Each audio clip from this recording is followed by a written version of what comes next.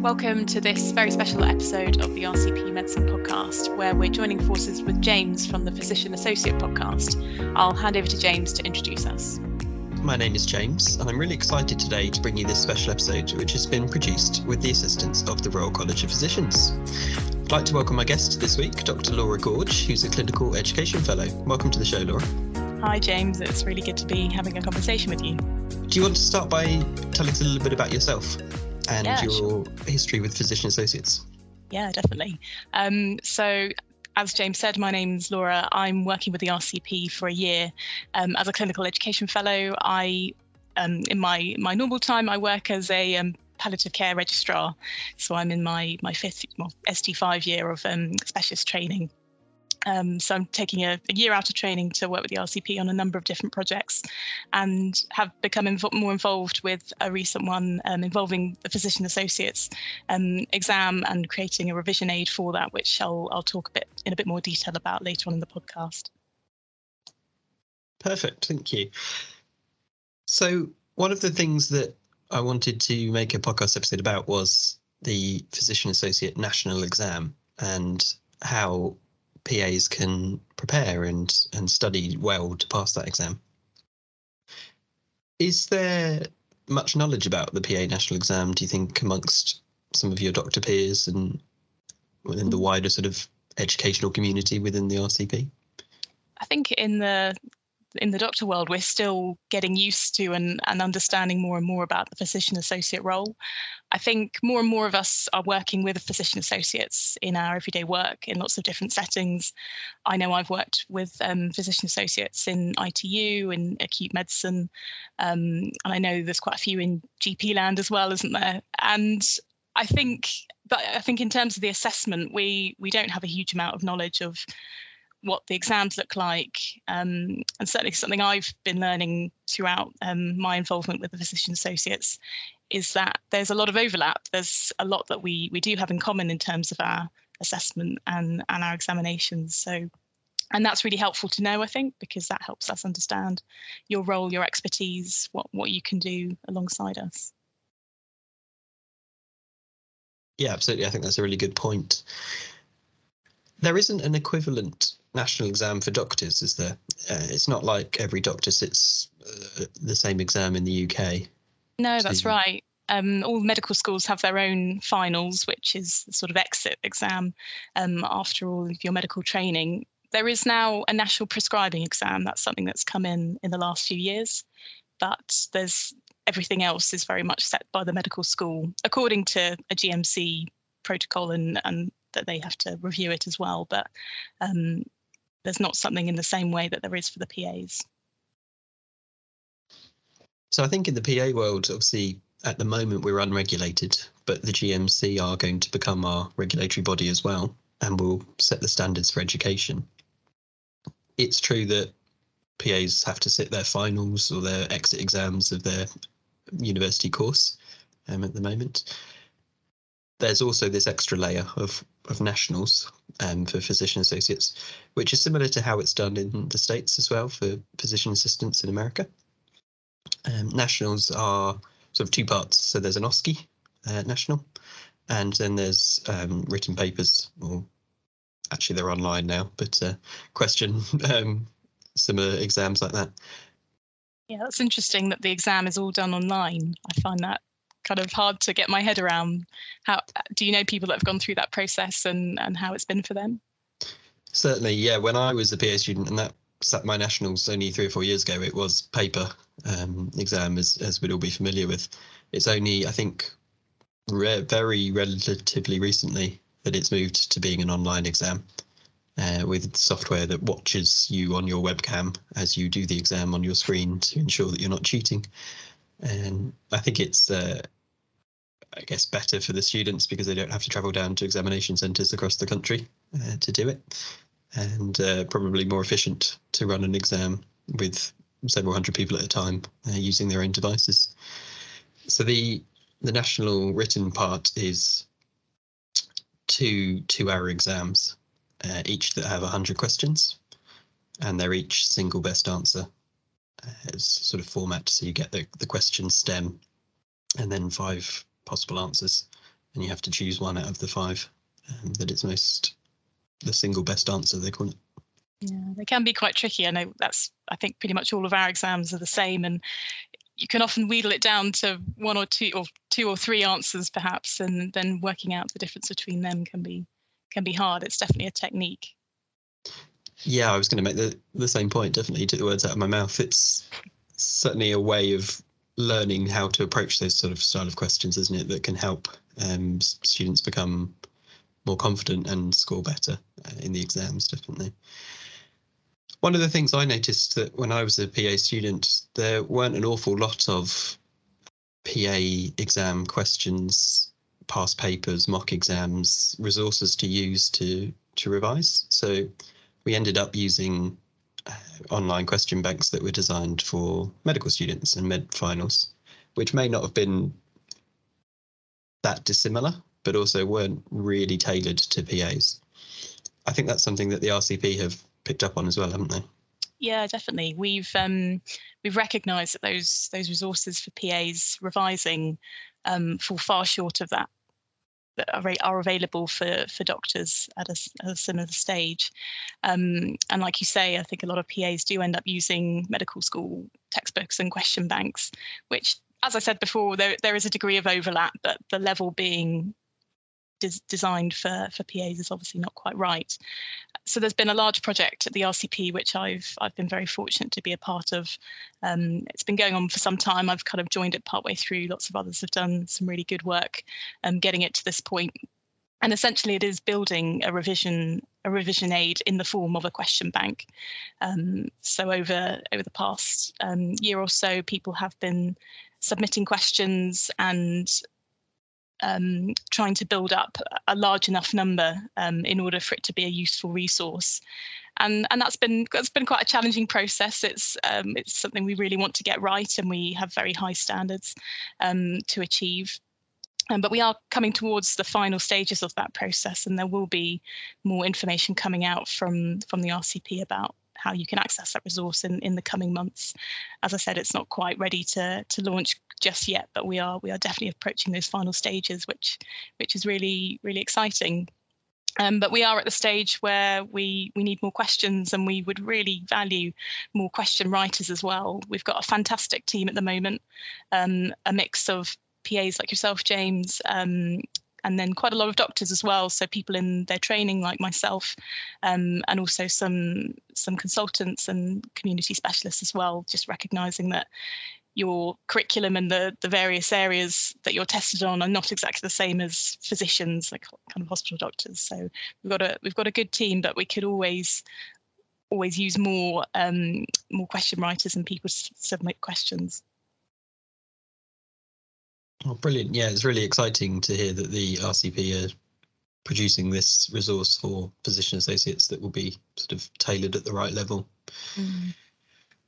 What makes a good exam question, do you think, when you're writing for this sort of resource? How do you construct an exam question that works well? That's a really good question, one I've been asking myself quite a lot as I've been getting my head around question writing.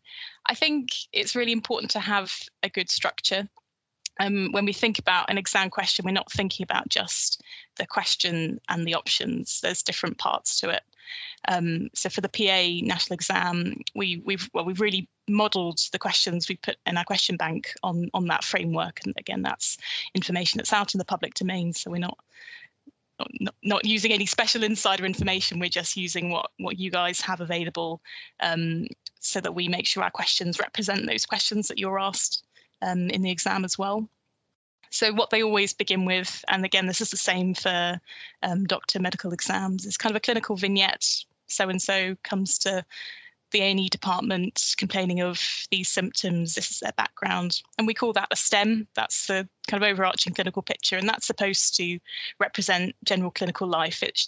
The scenario should be one that you could be faced with in everyday practice. So obviously wanting the exam to reflect that real clinical practice as well.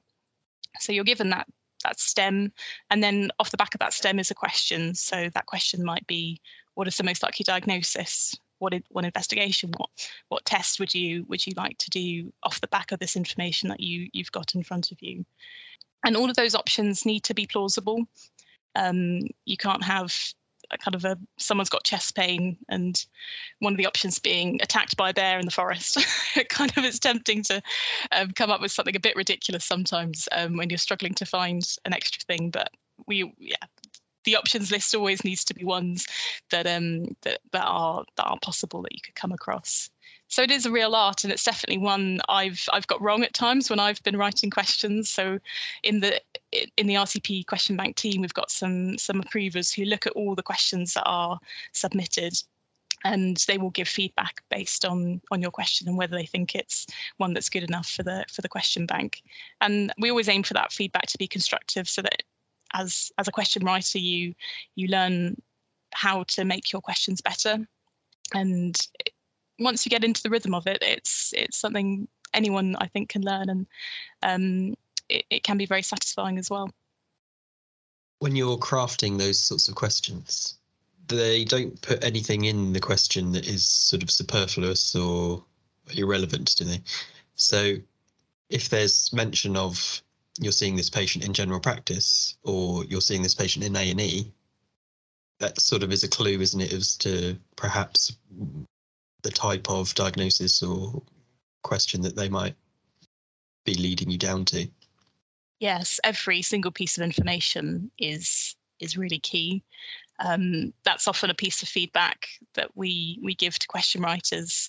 This piece of information, so sometimes even past medical history doesn't help the candidate to get to the right answer. So every single thing that's in the question, I'm fairly confident this reflects the actual exam as well, is information that will be helpful.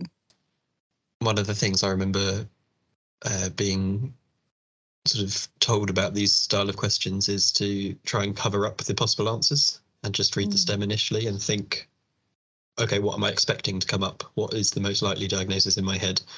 And if it's there in the list, that's probably your answer you consider first. Yeah, that's a really good good thing to do. And again, it's part of our question writing. The way that we write questions is we want it to pass something called the cover test, which is exactly as you describe. It's looking at the question and STEM and not looking at the options list after that, and making sure that someone could answer that with all the information given. Because the risk is otherwise it becomes more of a true-false question rather than a single best answer. It's finding, you end up looking at all the different options and working out which one is correct rather than using the clinical information in the STEM, which is obviously what we want people to be doing.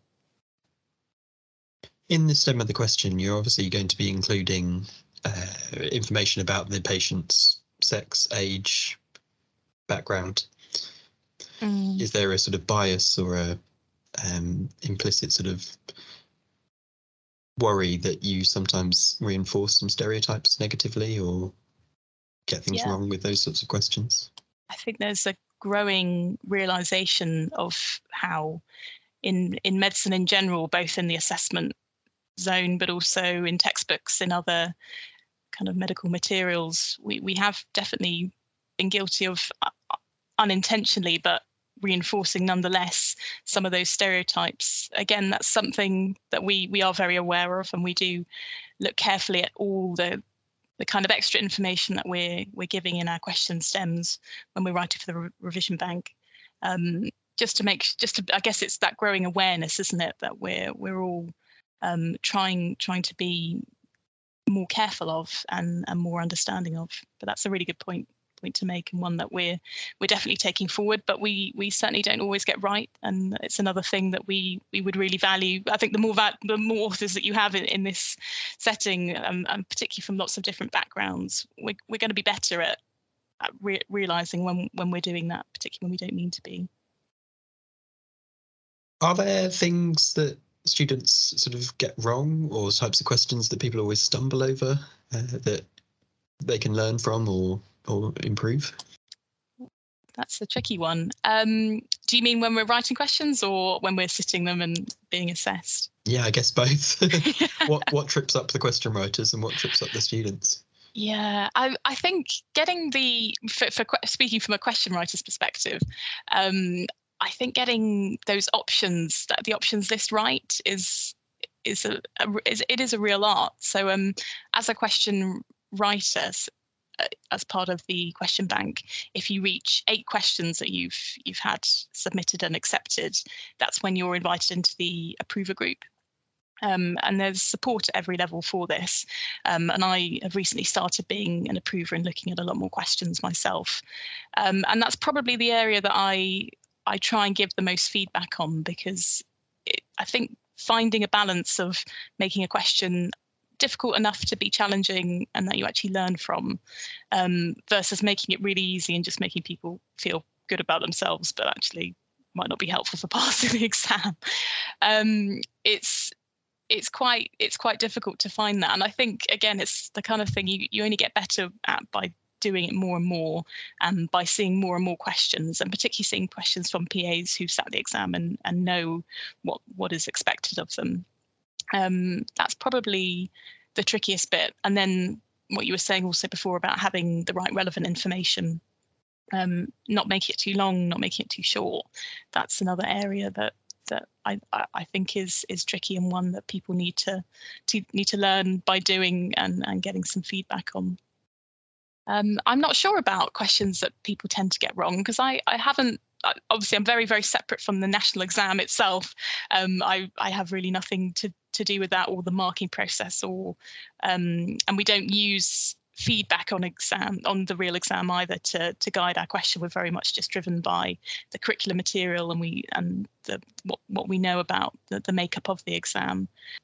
I guess the temptation is always to revise really, really well the areas that you know are going to come up in the most frequency. And that makes sense on a number of levels, doesn't it? So I know that I think cardiology and respiratory problems, both in the community and the inpatient setting, are really common. So people will tend to focus their revision on that and leave maybe the ethics and safeguarding and the questions that are both hard to revise for, but also are going to come up less. I think it's easy to neglect those areas, but then they are still very important. So I guess just being aware of that and planning that into your revision is a good move. Apart from the, again, this might not make the episode if there's not a good answer to it. Apart from using the online question banks to revise, is there any other sort of techniques or resources or other ways to learn that you would recommend for people, PAs or doctors who are taking exams? Yeah, so I've asked a couple of friends about this, because I think the first thing to say about preparing for exams is everyone is very, very different, and there is no one set way, one route that will lead to success. I think we are all such different learners, and it's one of my friends I was asking was saying, "Oh, is this for medical students or that you're talking about, or are you talking about in the postgraduate setting?" So when you're both working and revising, I think that's a very, very different prospect, isn't it? When you've got the pressures of clinical work and the exhaustion that comes with that, and then you've got to sit down in the evening and do a whole load of work. And I think, regardless of that, there's a couple of themes that seem to come up whenever I speak to people about preparing for exams. The first is planning. As we talked about earlier, it's easy to do the topics that we like and the ones that we feel confident in, and neglect the ones that we either don't feel are that important or we know that we're not that interested in. Or whereas if you say, on a number of days, I'm going to do this topic, making sure that if you do stick to that plan, then you still have got some wiggle room at the end, in order before the exam to make sure you consolidate that knowledge as well. I think that, certainly for me, that's a very helpful technique, because it helps me calm some of the anxieties that comes with exams, knowing that, if I'm able to kind of do this much each day, or if I know that this plan will make sure I cover everything in the curriculum, then I should be all right. And then alongside that, I think being realistic with your planning as well. So I remember at medical school trying to revise for kind of 8 hours a day with 5-minute breaks every so often, and it was completely impossible and unrealistic. Whereas I think as you get older, you realise what's the length of time I can realistically concentrate for, plus adding in the fact you don't have the luxury of all the days that you have at medical school or in your university studies to do that. So planning's one thing. I think if you're a visual learner and you like writing notes, definitely do that. I remember living with people who had post-it notes everywhere, on the mirrors, on the fridge, just with all those little facts that you just have to learn. They have to be in there, and they have to be within reach on the exam day. But I think you have to be aware of writing notes for the sake of notes, and I've definitely done that before, where you end up writing out textbooks and rewriting notes that you've done from lectures, and it feels good. It feels like you're doing something, but you always have to be checking that is going into your head and into your mind. And question banks and past questions is definitely one way. Another way that I know lots of people find helpful is having revision buddies, having a group that you do meet up with periodically in order to check your knowledge, maybe teach each other certain topics. So if one person really likes obs and gynae and you really don't, then that's great to kind of work together. But again, always just being wary of that comparison that we're all can so easily do, and that can leave us feeling worse if we're sort of saying, oh, so and so much better than me in this area. There are people that are helpful, and there are people that are maybe not so helpful, and surrounding yourself with people that challenge you but also support you, that's really key. Is there anything that you found helpful in your years of assessment? Yeah, absolutely. A lot of the points you were making, I'm nodding along to, going, yeah, that rings true for me as well. For me, I think it's spaced repetition. So picking up something one week and perhaps getting the answer right doesn't necessarily mean that it's going to convert to a long-term memory and I'm going to remember that knowledge 2 weeks down the line, a month down the line. So it's about revisiting the same topics and building up knowledge and actively doing something about it, rather than just assuming, well, I knew it once, it will stay in my brain, because if we don't use it, we forget quite a lot of what we've ever learned and what we've known without applying it properly.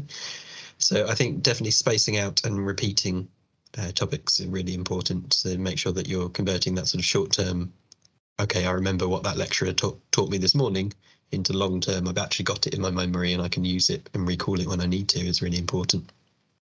It must be quite difficult, because I know you guys have to recertify with your exam every 6 years.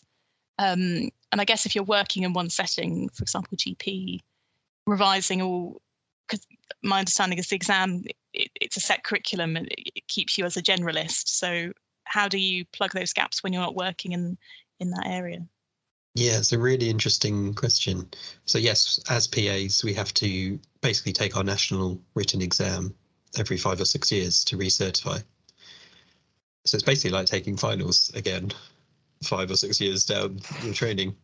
And if you're like me, I'm a PA that I work in general practice and I work in acute medicine in the hospital. So I have stayed quite general. So hopefully when it comes to me recertifying, a lot of it will be familiar from my day-to-day work. But I've got PA friends who have specialised in obs and gynae or cardiology and may never have thought about paediatrics or a rash or those kind of things. So it will be difficult for some PAs to specialise. I don't know whether that's the best test as well of physician associates' generalist skills and whether that's going to be in place in the future for the profession. I quite like the idea of remaining as a generalist as a PA, but I know that of the PAs won't want to do that exam, and is it right that they should have to face an exam, and if they don't pass it, what happens to their job? And there's all sorts of questions that I think the GMC are working through as part of the regulatory process, and what form that takes in the future is sort of not decided at the moment. But online question banks and this RCP question bank will be a great resource to help PAs cope with that whilst it is in place at the moment.